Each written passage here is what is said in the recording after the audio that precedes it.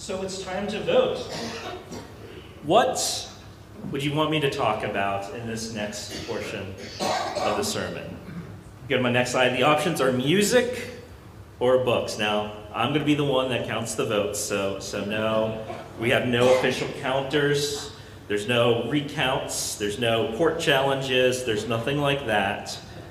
I'm going to be the final arbiter of which wins. So, how many people vote for music? I guess I need to turn behind me too. Everyone behind me is voting music. How many vote for books? Oh, this is close. I think the music has it. Does that sound right? The music has it? So the music has it. So, oh gosh. I'm kind of a little scared because if you were to come to the Irvin household at 6:30 p.m., we would be engaged in a dance party. Piper and Aaron will want to do a dance party, and the first song is usually, little Aaron will go, "Rock Me Mama." That's the first song she wants to hear, and I'm going to butcher this, gosh. And so it's the only song I know how to play.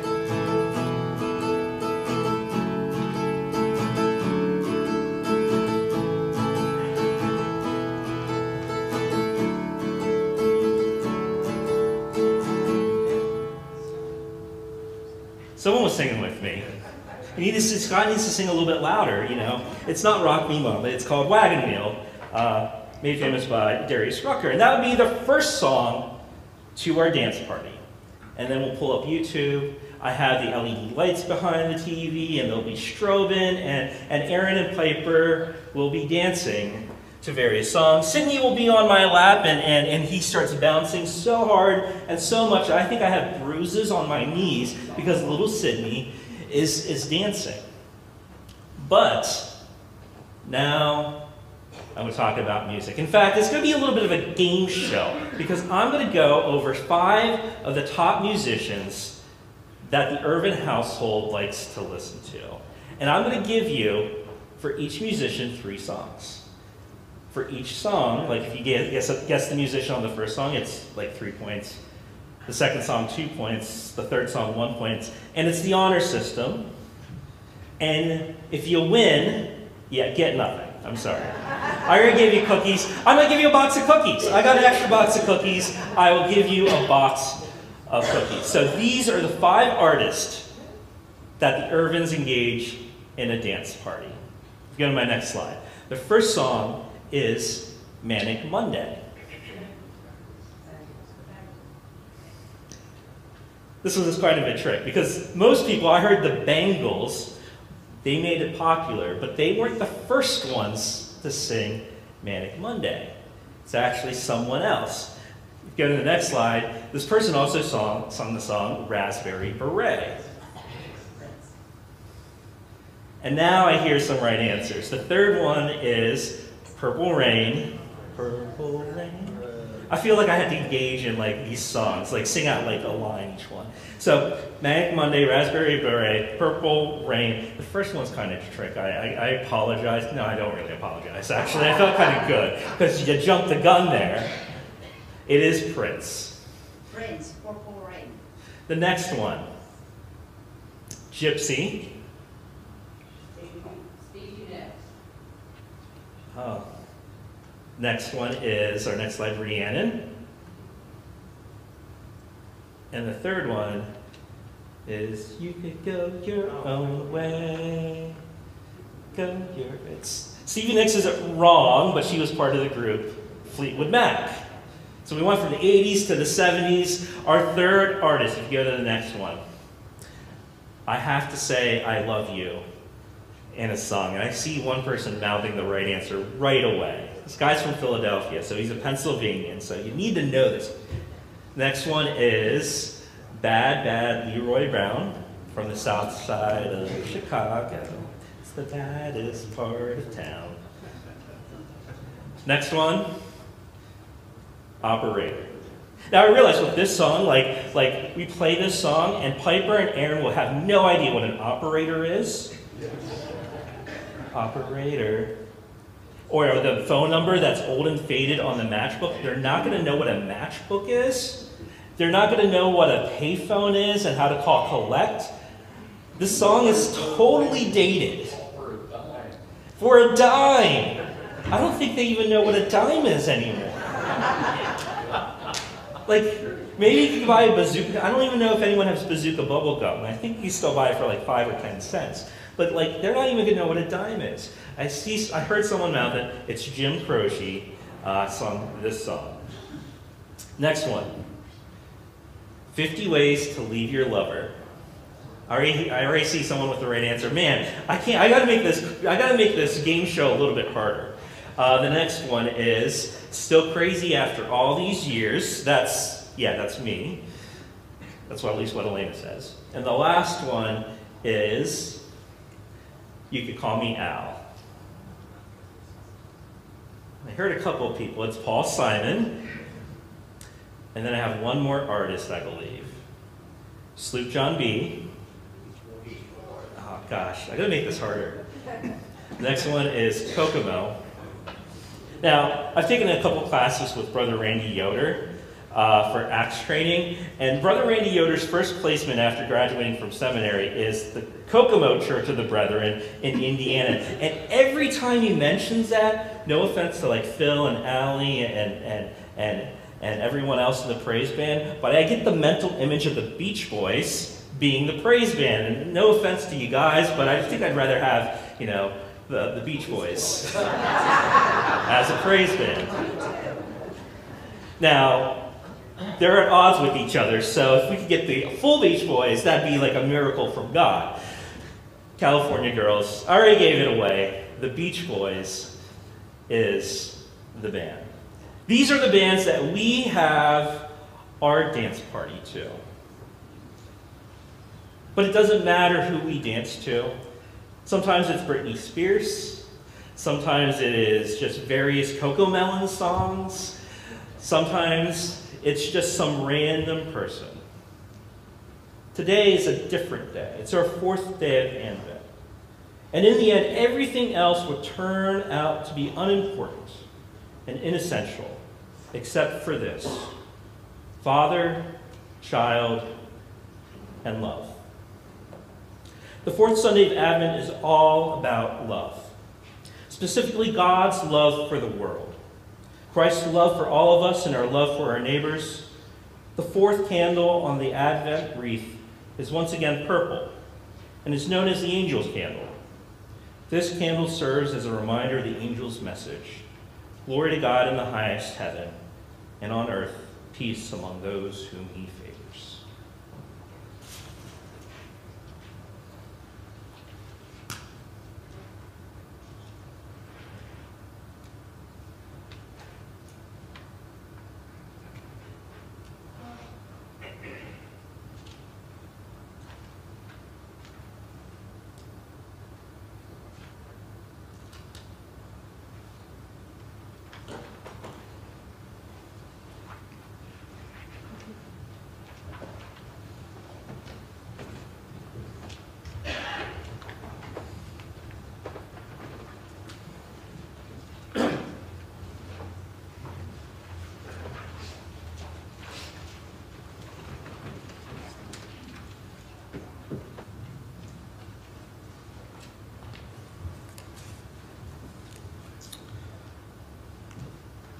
I gotta be honest, I don't know where in this sermon to go.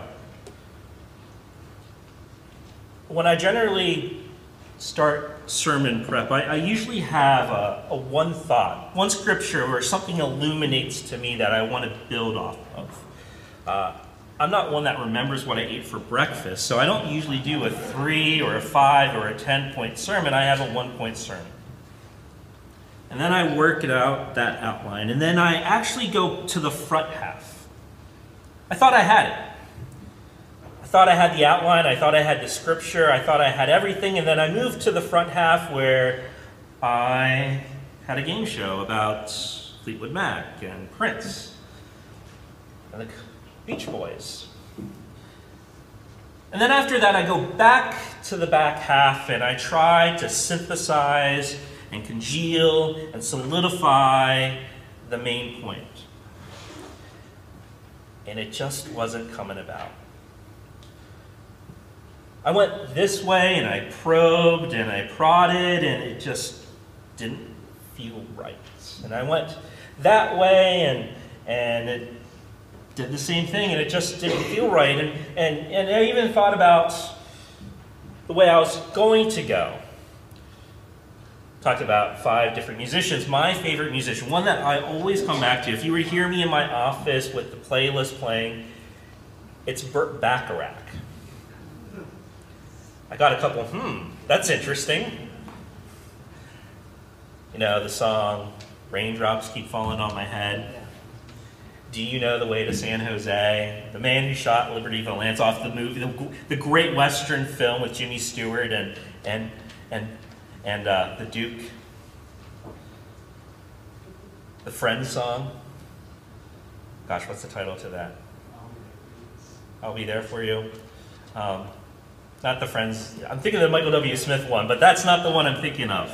Has Dionne Warwick and Luther Vandross, Elton John. It's Strong to Blank. Strong to Blank.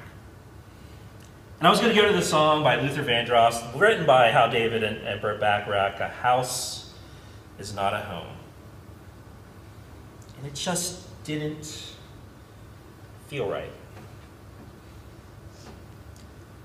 I don't like to force sermons because when I do, it becomes more about me than it is the Holy Spirit. And so I turn my attention to various other things. Friday night, I watched professional wrestling. I played some video games, Phil. I watched college football. And by Saturday afternoon, it still was not coming to me. And so I sat down with my thoughts for a little bit, and I wrote some of them down. I'm excited for tomorrow because tomorrow I'm going to sit with a cup of coffee, probably with Sydney in my lap, and watch Elena and Aaron and Piper open those gifts. And that's the most exciting thing that I think will happen Christmas. I have a good idea what the gifts are going to be for me. I mentioned Erin loves books. She really loves books. This is my Bible. She got a hold of my Bible, so it's starting to come apart. So I think a new Bible is probably going to be on the docket. I'm wearing a black belt. If you look closely, it's falling apart because I've actually asked for a new black leather belt for Christmas. I think those are 2 of the things that I'm probably going to get for Christmas. But it's not about those presents. It's about everyone else in my family. But then I remember the Christmases I was away from home. I was an Arabic translator, and in the Arab world, they don't celebrate Christmas. And they are 12 hours ahead of us, so I wouldn't be at Christmas Eve service tonight. I'd be sitting in a windowless room behind a bunch of computers. And Carol thinks that the church is cold. The temperature in that building was kept to make sure the computers were running efficiently. The average temperature in that building was 60 degrees, so the computers did not overheat. And that's where I spent Christmas Eve. To leave at 7, 8 in the morning to drive home and see everyone going to their friends and family as I was going to go back to my house, my apartment, to hopefully get some shut-eye for a few hours, to wake up Christmas night, go back and do it again. And although I loved working that job, I protected Americans, I found the bad guys that wanted to do us harm. I know people are safer because of what I did. There's just a gnawing in the heart that this wasn't what I'm supposed to do. Now, church families would invite me over. If I had, I'd go for Christmas dinner. They're not watching, but the Claflins would invite me over, the McLeans or the Stanleys, they would invite me over, but it never felt right. And it reminded me of the author C.S. Lewis. He wrote us something called Sehnsucht. It's a German word. It means an inconsolable longing in the heart, for we know not what. It's a forward-looking longing, a desire for something that is to come, yet we do not fully know what that something is. And then I had me reflect on Mary and Joseph.